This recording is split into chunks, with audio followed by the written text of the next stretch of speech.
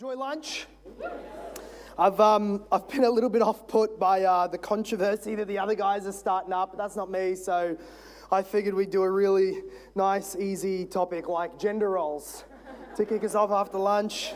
And to be honest, there's just too many of you, so I thought hopefully by the end of this session, 10 or 15 will get annoyed and leave, and we'll have a better, those who know me know I'm not joking. So far, we've been hearing such great sessions, and wow, Joel Beakey, right? What a weapon! You could have lined up every Reformed speaker in the world, and I would have betted that you would put him at the last of the line in the question, who do you reckon's been gagged, beat up, and thrown in a room by the mafia and prayed his way through? What an absolute champion and legend of a man. But so far, we've been talking about standing firm in the faith. Not so much how to defend the faith in an argument, that'll come, there'll be parts of that, but how to live a whole life that prepares you and your children and your church to stand firm. So that whether you have all the arguments or not, you're well buttressed, you are supported, you are plugged into God's means of grace so that you can stand firm. This session regards standing firm for and on biblical gender roles in the family, the home, and a society. Johnny, you have not yet put up a timer, and I'm counting from when you start, so this doesn't count yet. Now, why is this? Why gender roles question in an apologetics conference? Well, remember, it's a worldview conference. We're going to the foundations of those things that we ought to stand on, and at the foundation of much is who we are in the image of God as gender. No one stands firm for the things or for the faith as a whole if there's large parts of it you're extremely embarrassed of. And it's my experience that even those, like we said earlier, who do believe the biblical teachings around gender roles would try and inch around it and be rather embarrassed of it, even if they agree to it doctrinally. So we're addressing it and in large part trying to say a reminder of what the Word of God says, grounding our theology in the Word of God. Maybe it'll be entirely new for some of you. Welcome. The chairs are in sections, so you can't throw any of the individual ones. If it's not new to you, I pray that this pushes you deeper and in a more broad sense into what the Bible would say. I remember hearing a pastor say, I have a very robust historical and traditional conservative view of genders and gender roles, but that's just not the gospel. I don't make that a part of anything that I preach. Okay, I was expecting something a bit worse than that. Maybe that's your experience generally. You'll have fun this session. That man who says that is a guy who, first of all, has no idea where the society in our culture is raging the hottest battles. So it must be nice to stay in his ivory tower and not actually be a part of the warfare. But secondly, he's a guy who has no idea how much somebody's life is affected by the gender roles that God has assigned to us. Maybe that's you also. Maybe you've kind of thought of it that way, relegated to a tangential section of systematic theology under anthropology and really down on the application sides, you might mention such things as gender roles, but does that really affect me much? It's my aim in this session to prove that as the case. A little qualifier, this is not a session. This is not a session aimed at women. It's a session, I guess, aimed primarily at men to assist their wives and daughters and their churches in a biblical understanding, but it's not some axe to grind against gals. It's not a session at those who disagree. It's not a session at those who do agree with me, like an echo chamber. It's a session for both. We would all go deeper into the Word of God. It's not just a session about church leadership, though that will be one area that we land. Rather, it's a more all-encompassing, broader, wider, deeper system of thinking around who God has made us to be as male and female. A larger vision for the glory of God in our gender. Now, it's my usual Sunday practice to poke fun at to never use a slideshow and to poke a little bit of fun at pastors who do. But today I'm going to use one because this is not preaching and I just don't have the time to give to you enough of my communication to get through 15, 16 points. So they're going to be on the screen behind me or in front of you. First of all, Genesis chapter 1, verse 27. Please go there. The first thing, and I've just started, by the way, we are doing 15 things that the Bible says about gender roles, and we're going to start in Genesis, lay the foundation there. And the first thing is that gender is fundamental to our image of God. The image of God was not made nebulously. In fact, there's no such thing as a human who just bears the image of God as a human. Every single place, every single person where the image of God is found bears the image of God in a gendered way, either as male in the image of God or female in the image of God. So Genesis 1, verse 27 and 28 tells us that in the image of God, let us make man in our own image, and then in the image of himself, he made them male and female. He created them. So gender underpins the most important element of our humanity, which is our image of God. Which means you can't affirm somebody's image of God and say, well, let's respect and honor their humanity, if by that you mean we're helping them deny their gender that they were born with. You're not affirming their humanity if you don't mispronoun them. Let me say it again. You are affirming somebody's humanity when you mispronoun them. Secondly, not only is gender at the very base of our image of God, but further, we see that gender has a purpose. And that purpose is taking dominion. So in Genesis 1, verse 28, it says this, "And God blessed them, and God said to them, 'Be fruitful and multiply and fill the earth, and subdue it and have dominion over the animals.'" Fruitfulness and multiplication, or what we might call filling and ruling, we can summarize that as saying taking dominion, so making lots of people, training them in God's likeness, and enforcing God's good rule on earth, is a part of our image of God. Because we image, we reflect, we show forth God as we do that. Who is the ultimate dominion taker? Who imposes his will onto all things to bring out an orderly beauty, so also he calls us to do the same. You multiply things in your own image, like he did. You impose the goodwill of God through your work onto creation, as God did. So, and of course, taking dominion is impossible without gender, because you can't multiply without gender. You can't do the roles we're supposed to do without the gender distinctions. So again, gender underpins how we image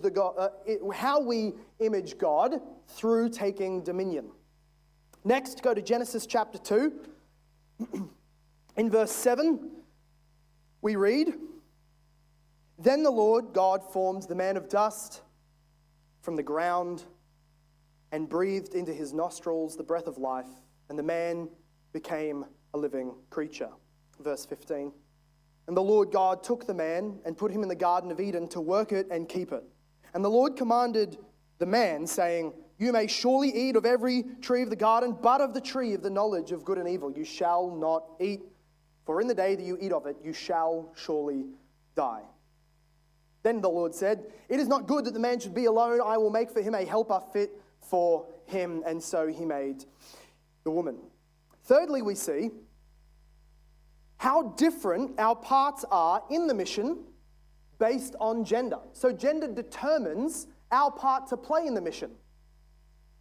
If you are, in this account in Genesis, we see that Adam was formed and then given to the garden, and it says in verse 15, to work it and keep it, to cultivate it and protect the garden, to take dominion in that way.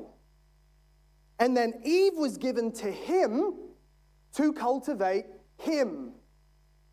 So that the missions are perpendicular to each other, not parallel. Eve and Adam were not given two different but parallel missions. They weren't given opposite missions and had to arm wrestle for whose it would be. He was given the mission to cultivate and protect and lead, and she was given the mission to come as helpmate and support and cultivate him. So the gender that you have determines what part of the taking dominion, what part of the mission to image God you are called to fulfill.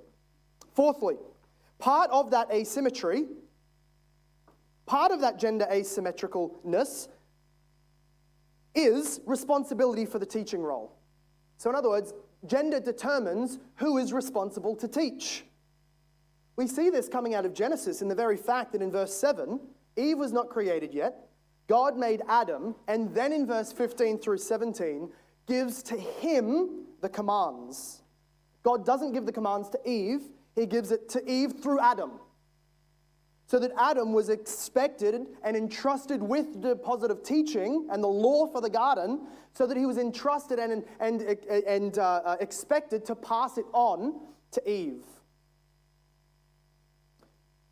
So when God comes then to hold the two people to account for their disobedience in Genesis 3, for breaking the divine law, he comes out and says, Adam, where are you? My law has been transgressed. My teaching has been broken. Where's the teacher? Step up, come forward. So gender underpins who is ultimately responsible before God for teaching others. Number 5, part of the asymmetry we see in gender is also authority. So our gender underpins who is in authority. Adam was formed first. Adam exercised his authority as ruler of the garden. In fact, we're told this as the narrative goes, that a part of his job was to be the vice regent, the prince under God over the garden, and God saying, you're in dominion over, you're the Lord over these animals, exercise your good, godly, and benevolent rule by naming each of the animals that I bring to you. And it therefore says that his rule was law, because what he called it, that it was called. And then you see this relationship where when God walks the beautiful woman to her new husband, after just making her and waking him up, it's usually the way it works. She takes ages to get ready for the wedding, and he's waking up 5 minutes before. And here God is walking her down the aisle, and Adam gives to her a name, a loving, beautiful, romantic name, woman. And that was her name. In the account of Genesis, that it is clearly showing a relationship of authority in giving name, and she didn't say, like that name, I prefer Anna.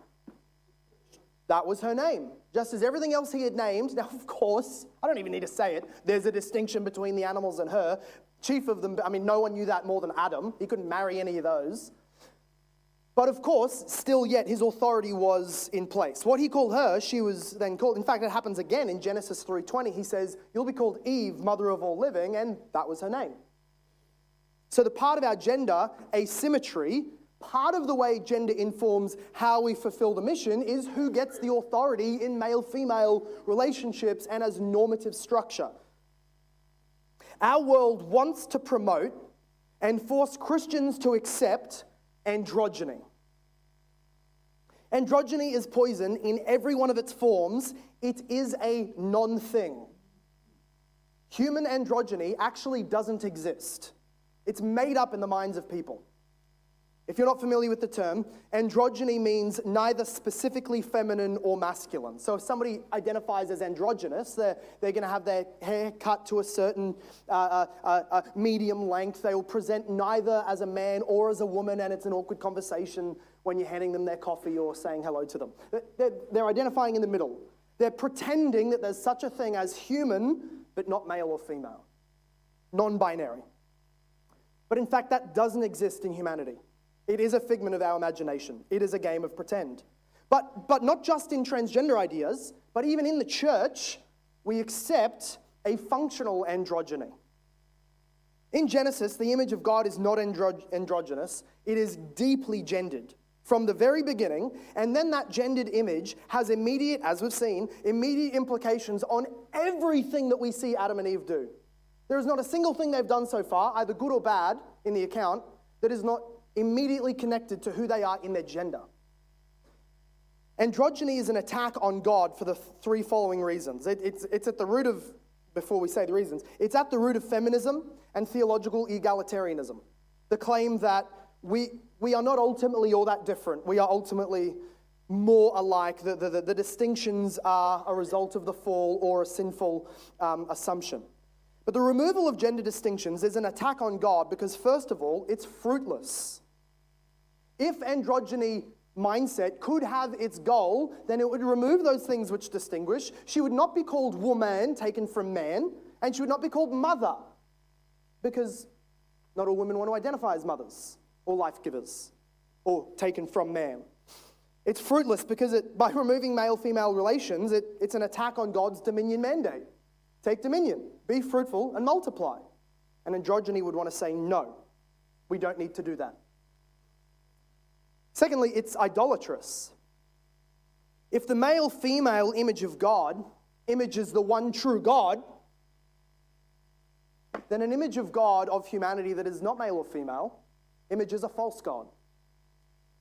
So it's idolatrous. Where we see the image of God in male-female, we see the image of a false God, the God of our age, in androgyny. And thirdly, it's blatant rebellion. It rejects from the very get-go all of the definitions, all of the created structures that God gave. I will not be what you made me to be. On the deepest level that is literally cellular, down to your DNA on every part of your body, I reject all that is in me in that. I reject the fingerprint of God, the image of God, in the way that it has made me. I'm neither imaging him, and I will not be male or female. To aim at androgyny is outright rebellion. We are made by God in his image as male or female, and that has immediate implications and applications on what we are then to do and live by. So now we can go to the fall, and this will be principle number 6. Go with me to Genesis chapter 3, verse 16. And here we see the account of the curse, of course, where I've actually sent you too far. Genesis chapter 3, verse 1, where we see the fall. The fall happens before the curse happens in response to the fall. The fall in Genesis 3, verse 1, now the serpent was more crafty than any other beast in the field that the Lord God has made. He said to the woman, if you don't already know that things are on its head by that point in the verse, you don't have a biblical sexuality or view of gender. The serpent said to the woman, did God actually say, you shall not eat of the tree in the garden? Now we often say, the first lie, the first deception that the crafty serpent said was doubting the voice of God in the commandment about the tree. Wrong. He's even more crafty than that. The first deception he did was before he opened his mouth. His deception started in that he addressed the Eve, the woman, the subordinate, as the teacher and authoritative voice in the garden. Even before he opens his mouth, he's rebelling against God's created structure. So principle 6 here is that Satan insulted and attacked the headship of Adam, his teaching responsibility, his authority, and his protection by going to Eve first. He was the first feminist. I need to quote my wife when she's said something that I've heard for the first time. Satan was the first feminist. Satan was the first theological egalitarian. So she quoted Adam's teaching wrongly and then was deceived and then ate. Adam, on the other hand, didn't step in, didn't teach Satan who was in charge, didn't correct his wife's misquotation, didn't reiterate the law of God and then move Satan on. He watched, he was passive, and sinned by eating, though he knew it was wrong. Adam was the first male feminist. Adam was the first beta male. The fall occurred, literally, the fall occurred because God's good design of gender roles were turned on their head. That's what happens. Then we see in God's curse. So in Genesis 3, go to verse 16, we see God say to the woman, I will surely multiply your pain in childbearing. In pain you shall bring forth children.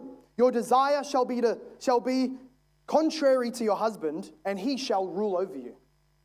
And to Adam he said, because you have listened to the voice of your wife and have eaten of the tree of which I commanded you, you shall not eat of it.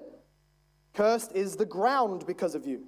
In pain you shall eat of it all the days of your life. Thorns and thistles it shall bring forth for you, and you shall eat the plants of the field. But by the sweat of your face you shall eat bread, till you return to the ground. For out of it you were taken, for you are dust, and to dust you shall return. So you even see, now maybe you didn't notice it there, but our gender actually determines how God curses us. How you experience the curse for sin is determined by your gender. No hands are going to go up in this room, if we're all honest, and we're of the conviction I believe we're at. If I said to the men, how much does childbirth take a toll on your body? Amen, gentlemen? We don't experience it. We experienced crushed hands as our wives are in pain. We experienced lost sleep, and I'm tearing up a bit, I'm sorry. It does take its toll, and we're not often asked about it, okay? A question would be nice. But in general, the curse of the childbirth falls squarely on the woman. The woman is, but look at this.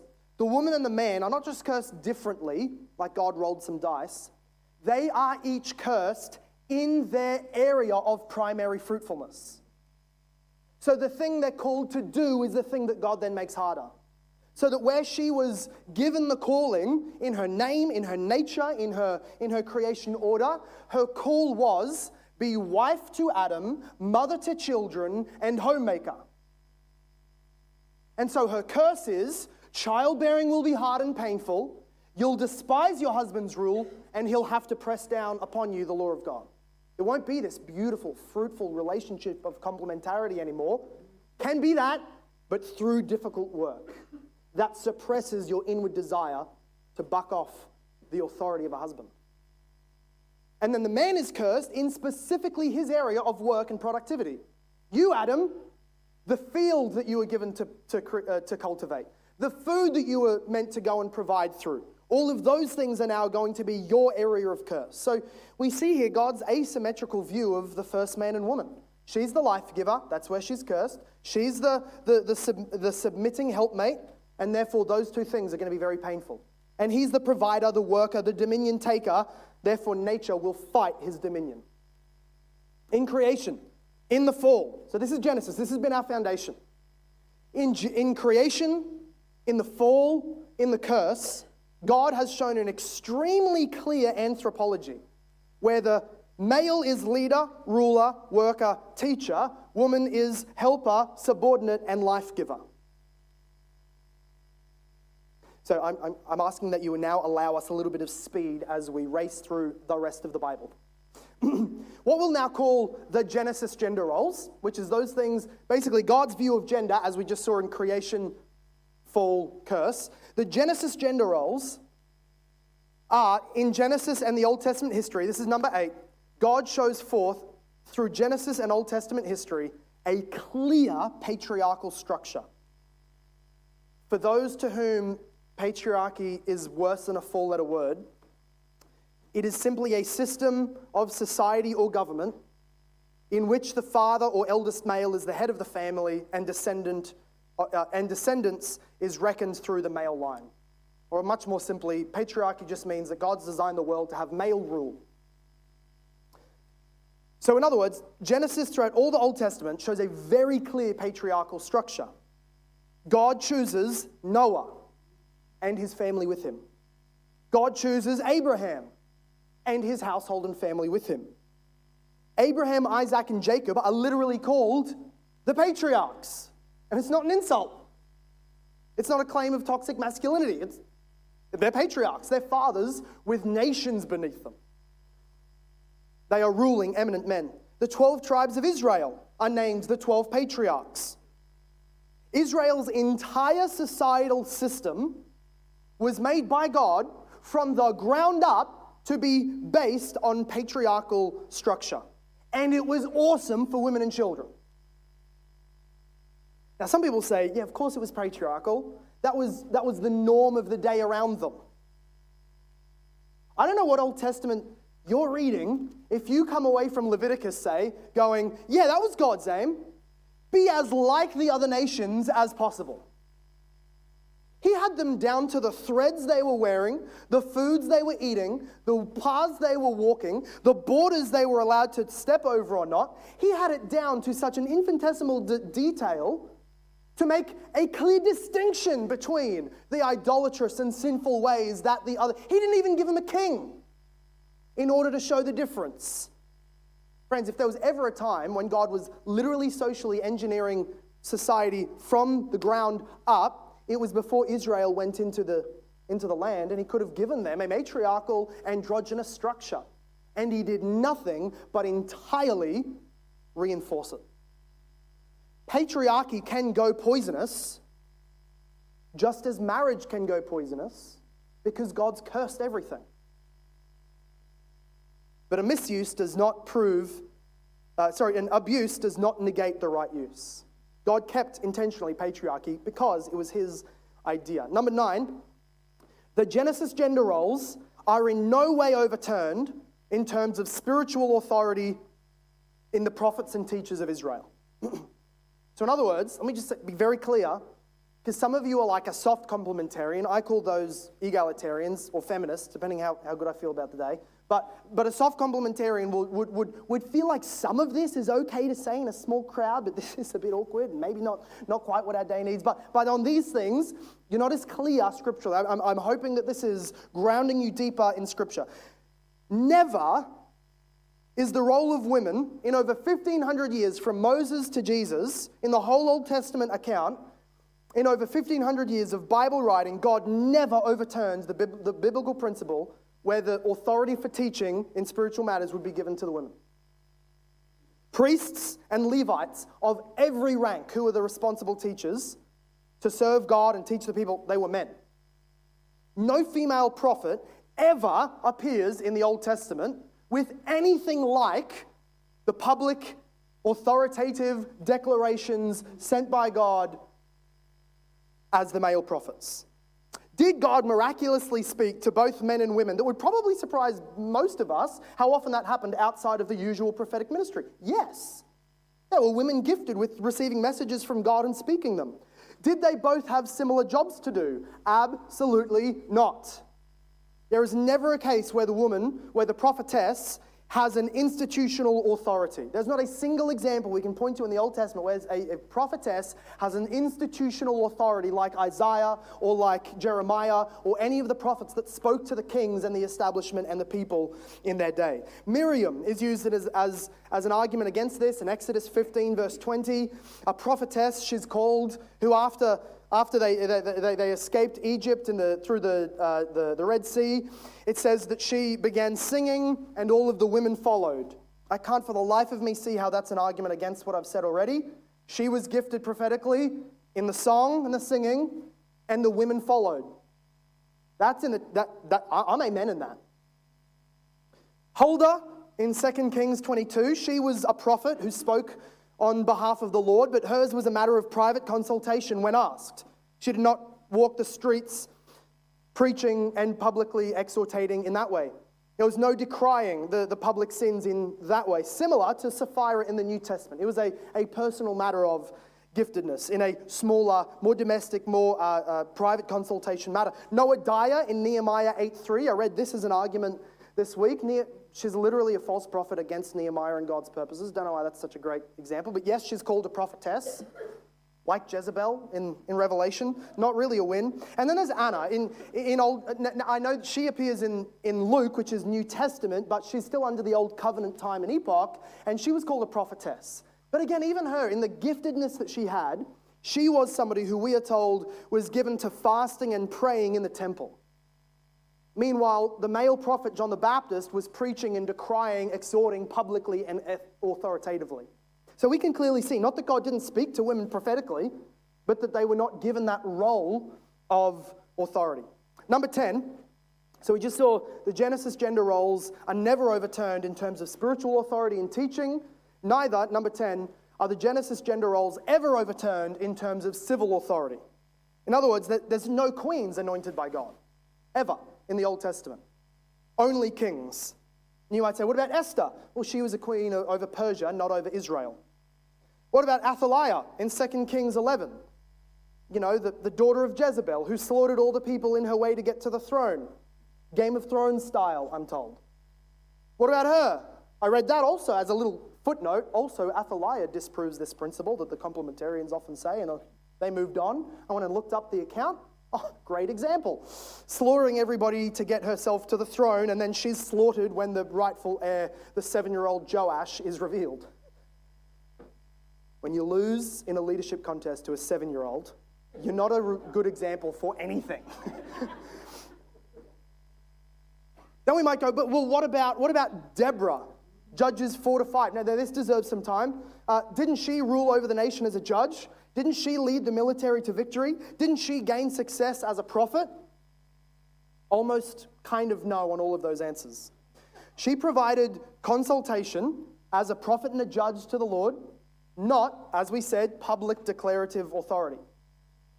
And in context, her leadership is shown throughout her account as a shameful rebuke to the men who refuse to lead. The most clear part of this is when she didn't lead the military, so that's another point. She didn't lead the military as judge like the other male judges did. Rather, that was Barak. And when she had a prophecy from the Lord, which she gave to Barak in that private consultation, he said, I'm not going to go into battle unless you go with me, Deborah. And she said, in an insult, because you have refused to obey the voice of the Lord and have said, only if the woman leads the charge, God will give the victory into the hands of a woman today. And it wasn't really Deborah. The hero of the story is actually Jael, who was in her... Now, here's where we see, where was this hero of the story when the action takes place? In her home doing domestic duties. How did she win? She brought the enemy king who was running away, said, come on in here, I'll look after you, laid him down, gave him a very hospitable drink of milk, all very exemplary of female gender roles, and then drives a tent peg through his head. Pretty cool. I'm going to make that normative, okay? So the hero of the story is Jael, who was in her home, and not because she rode out in front of the army. Again, the whole scenario of Deborah is in fact the rebuke to the men, which is why Isaiah 3:12, in the context of absolute rebuke against God's people, and he's saying they are a mess. Their fools are in authority. They are desiring destructive things for themselves. He says, Isaiah 3 verse 12, youth oppress my people. Women rule over them. In other words, how weak can a male society get when the kids are ruling and oppressing them? You ever been beat up by an 8-year-old? It's not easy to win. I have young nephews. Good backhand does it.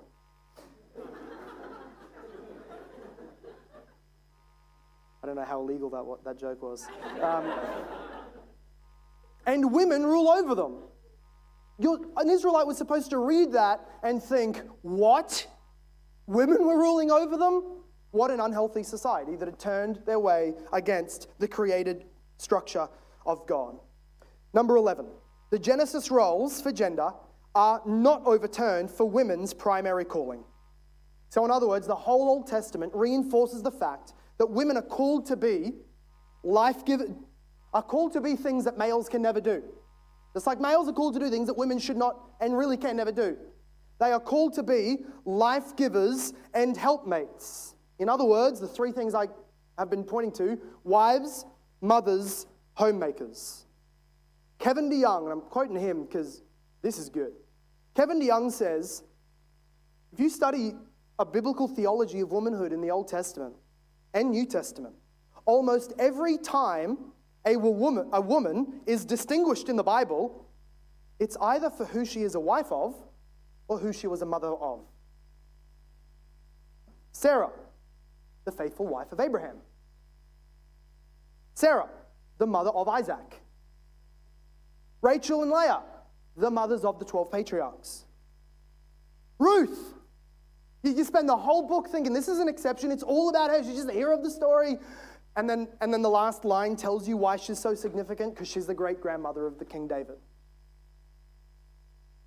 Proverbs 31, an argument, right? Here's the argument. What we see in Proverbs 31 is, in fact, this ideal woman. It's not written to women, it's written to young men, saying here's the kind of woman to chase after. somebody who makes clothes of fine fabric and bedding of nice fabric. She's not idle. She manages finances and home resources. She speaks with wisdom. She farms food. She's up early. She works late. She buys land. She makes profitable sales. She's generous to the poor. She fears the Lord. She's praised in public gatherings. She, little side note, does much more than just homemaking, right? No. If you think that all of that is like cool stuff on the side of homemaking, you have a feminist informed view of what homemaking is. Vacuuming, dishes, maybe a meal, if there's not a takeaway place around the corner. That's homemaking. All this other stuff is the exception. See, women do more, are called to do more. She's being glorified for doing more than just homemaking. Not true. Everything she does there, this glorious picture of womanhood that we're being given, all that she's doing in these amazing ventures is in fact all oriented and focused on her household. Making the home a little kingdom for her king, her husband. In fact, that's why some of the key phrases in there says, she has her husband's confidence. He trusts her with the management of enormous amounts of wealth and resources, including the souls that he's helped to bring into the world. And it says she provides food for her household. Her children rise up and call her blessed. That's the crown on it. That's the crown, that her children rise up and call her blessed, for she was oriented towards them and raising them as the future adults they would be. So what is the universal testimony of the Old Testament? The men are called to be the rulers, the providers, and the teachers, the husbands. The women are called to be wives, mothers, homemakers, helpmate. Principle number 12, New Testament now. This is where apparently we lose all our footing now. Now it's all over to the feminists and the egalitarians and the equalists and the androgynous people. Now it's Jesus, and he's going to remove all of this, right? Jesus did nothing other than reinforce gender roles. In Mark 10, verse 1 through 10, he simply gives out and spits out a very traditional, normal Genesis view of marriage. Male, female means marriage, therefore no divorce and all other abstractions from that. And then he appointed no female apostles, which would have been the perfect opportunity. Now don't tell me it's because Jesus didn't want to rustle feathers. They might have killed him. He appointed no female apostles. He had that perfect opportunity so that they could then say, despite the fall, despite the Old Testament, Jesus, show them we're more than just homemakers. Show them that all of the things that we do outside and inside the home in these majestic Proverbs 31 words, it's not just all about the kids and our husband. We have our own thing, our own mission, right? Show them that we're not bound up by the jail of the home and the prison of marriage. We can be ruling the church. We can be teaching authoritatively. And he didn't do it. He appointed 12 men who you cannot argue were smarter than 12 women. You read the accounts of these guys, it was not because of their competence. It was because Jesus understood and knew, obviously, the roles that were inherent to the genders. He healed the women. He taught the women. They financially supported him. They traveled with him. They witnessed his suffering and his resurrection when the men had cowardly run away.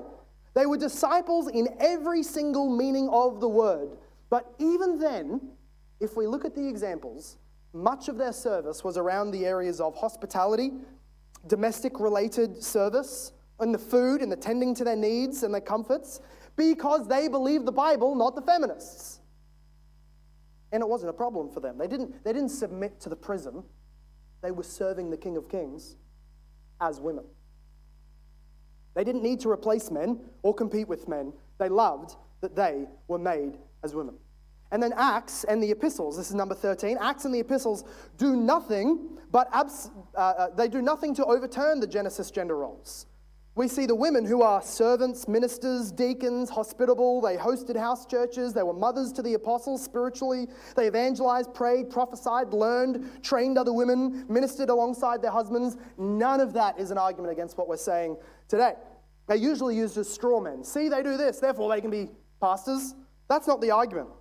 The reality is they are never voted into pastoral office or even seen to be wanting that, except for in the context of rebuke. They're never even seen preaching to a church congregation or being in whatever looks like in any way authority over husband or men in the church. Now we'll say, what about Priscilla? Didn't she sit down with her husband and discuss theology and correct a man of God? Yes, and every gal should be doing that. Sitting down with people in the church and correcting stuff and having discussions around the Word of God. Also, the fact that her husband is literally present doesn't help their case on that. Priscilla was a Bible-loving woman, knew what she was called to. And that didn't stop her from getting into some of the theological discussions with Apollos. But number 14, Acts and the epistles, in fact, reinforce the gender roles of Genesis 1-3. They don't go against it, they in fact reinforce it. Because even when we do see Paul's command, get those gals to train the other gals. Get the older women to train the younger women. Teach them. In Titus 2, verse 4 and 5, what they're to train them and teach them to do is not some next to the pastor's women's pastor, but rather, and so train the young women to love their husbands and children, to be self-controlled, pure, working at home, kind and submissive to their own husbands, that the word of God may not be reviled. The calling remains in a normative sense, in an authoritative sense, wife, mother, homemaker. The same brand of godliness as every other book of the Bible. And then lastly, the pastoral and preaching office is exclusively for the men, Paul says. Just as you would assume if you were reading everything we've just read and now you're asked, now who preaches in the Bible? 2 Timothy chapter 2, verse 11 to 15. Line by line, here's what it says. Let a woman learn quietly with all submissiveness. Now what does that mean? He's just said quiet and submissive. Doesn't mean silent and unseen. It means quiet in respect to teaching, not teaching. And then submissive in the area of authority, not authoritative. We know that's exactly what he means when he says quiet and submissive means not teaching and not in authority, because he clarifies by saying, I do not permit a woman to teach or to exercise authority over a man. Rather, she's to remain quiet, which what we've just said, a bunch of the guys do on a Sunday as well. Remain quiet and learn. Don't rise up as teacher or authoritative. For, here's his reasoning, Adam was formed first and then Eve. So he's just doing what we did at the beginning of this talk. Don't you look at Genesis and see the order of creation and the responsibility in creation and the image of God in creation and come away with the conclusion, Paul's saying, that he's the mission leader, that he's the one in authority, that he's supposed to be the teacher? Don't you see that? He's saying, for Adam was formed first, not Eve.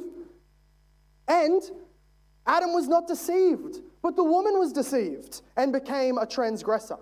In other words, she stepped from her area of calling, which is her strength. We don't get to say, well, I've got strengths that are outside of my calling. We're only ever in our strengths when we're under the right calling. She stepped from her strength, which was in the calling of wife, helpmate, homemaker, and tried to become authoritative teacher. And so down the dominoes went. She went from her place of strength to her point of weakness. She was not created to be the disputant and the teacher and the authoritative protector. That was Adam. This is the perfect, therefore, he just goes to the perfect, unarguable example of what will happen when God's gender roles are ignored. Yet, verse 15 says, you thought I was going to skip this one. Yet she will be saved along with childbearing, if they continue in the faith and love and holiness with self-control. If she doesn't aim at the weak point, which is supposed to be the man's strong point, if she doesn't sin by bucking off God's created gender roles, and she stays in her strength, that's the thing that women are saved along with. In other words, that's the good fruit that comes out of a genuinely saved heart. Just as we would never say a man is working out his salvation with fear and trembling, where he's stepping back, where he's being feminine, where he's not protecting, leading, and teaching, so also the woman is not that either when she is outside. And therefore, the next verse literally starts going to the qualities that men should have to be pastors. So he goes from saying, women, don't be like Eve, stay in your calling and strength, to then saying, men, don't be like Adam, step up into your calling and strength. It is the clearest of all the cultural issues, I think, of our day. Here's the conclusion. We should praise what God calls praiseworthy. Is that pretty basic? If God calls it praiseworthy, we should call it praiseworthy, and we should praise it. If God says it's not praiseworthy, we don't praise it. And yet, our day would have us praise what God calls unpraiseworthy and fail and refuse to praise what God calls praiseworthy. In our day, the more a man acts like a woman, the more he's accepted. A much more institutionally friendly, much more hireable, much more safe as an employee and a church member. The more a woman acts like a man, the more she's accepted. And the more she acts like a biblical woman, the less comfortable she is to be around. These are tragically true in the church as well. When a woman prioritizes her home and her children and her husband's mission, she's told that she's probably idolizing marriage. She's neglecting her own goals, and she probably just reads too much Jane Austen. It's a phase, you'll get out of it. The more she pursues a career for her own sake, neglects the home, competes with her husband, second guesses her husband's leadership, acts tough, pursues church leadership, she's encouraged, she's subsidized, she's praised. But that's not what God calls praiseworthy womanhood. The more a man leads his wife, rules the home, distinguishes himself for hard work, is immovable by the emotions of the people around him, especially the women, who sets a mission for his life and family, who disciples his wife and children, including what biblical submission looks like, refuses to be stepped on and manipulated by others. It's called toxic masculinity. He's called fragile. He's warned about that patriarchal movement, and he's mocked as being a fake macho. But were he to become more emotionally malleable by the women around him, soft-spoken and undistinguished, forgettable and weak all round, not militant or goal-oriented, the kind of guy that just goes along with the flow, quick to obey, slow to question, slow to take leadership, the less he calls people to arms for a mission, the more he is encouraged as really meek, gentle, and lowly. The real Christ masculinity. He's praised, but that's not what the scripture calls praiseworthy. Not for you. So men, find a praiseworthy woman. Stand up, work hard, lead, sweat, bleed, teach, provide, protect. Women, look to the needs of your family. Prioritize the household and home. Be the best helpmates to your husbands that you can possibly be to men and women. If we do this, we will take dominion, and the waves of the sexual revolution and the shameful froth that they throw up will pass right on over us. Praise God. God bless.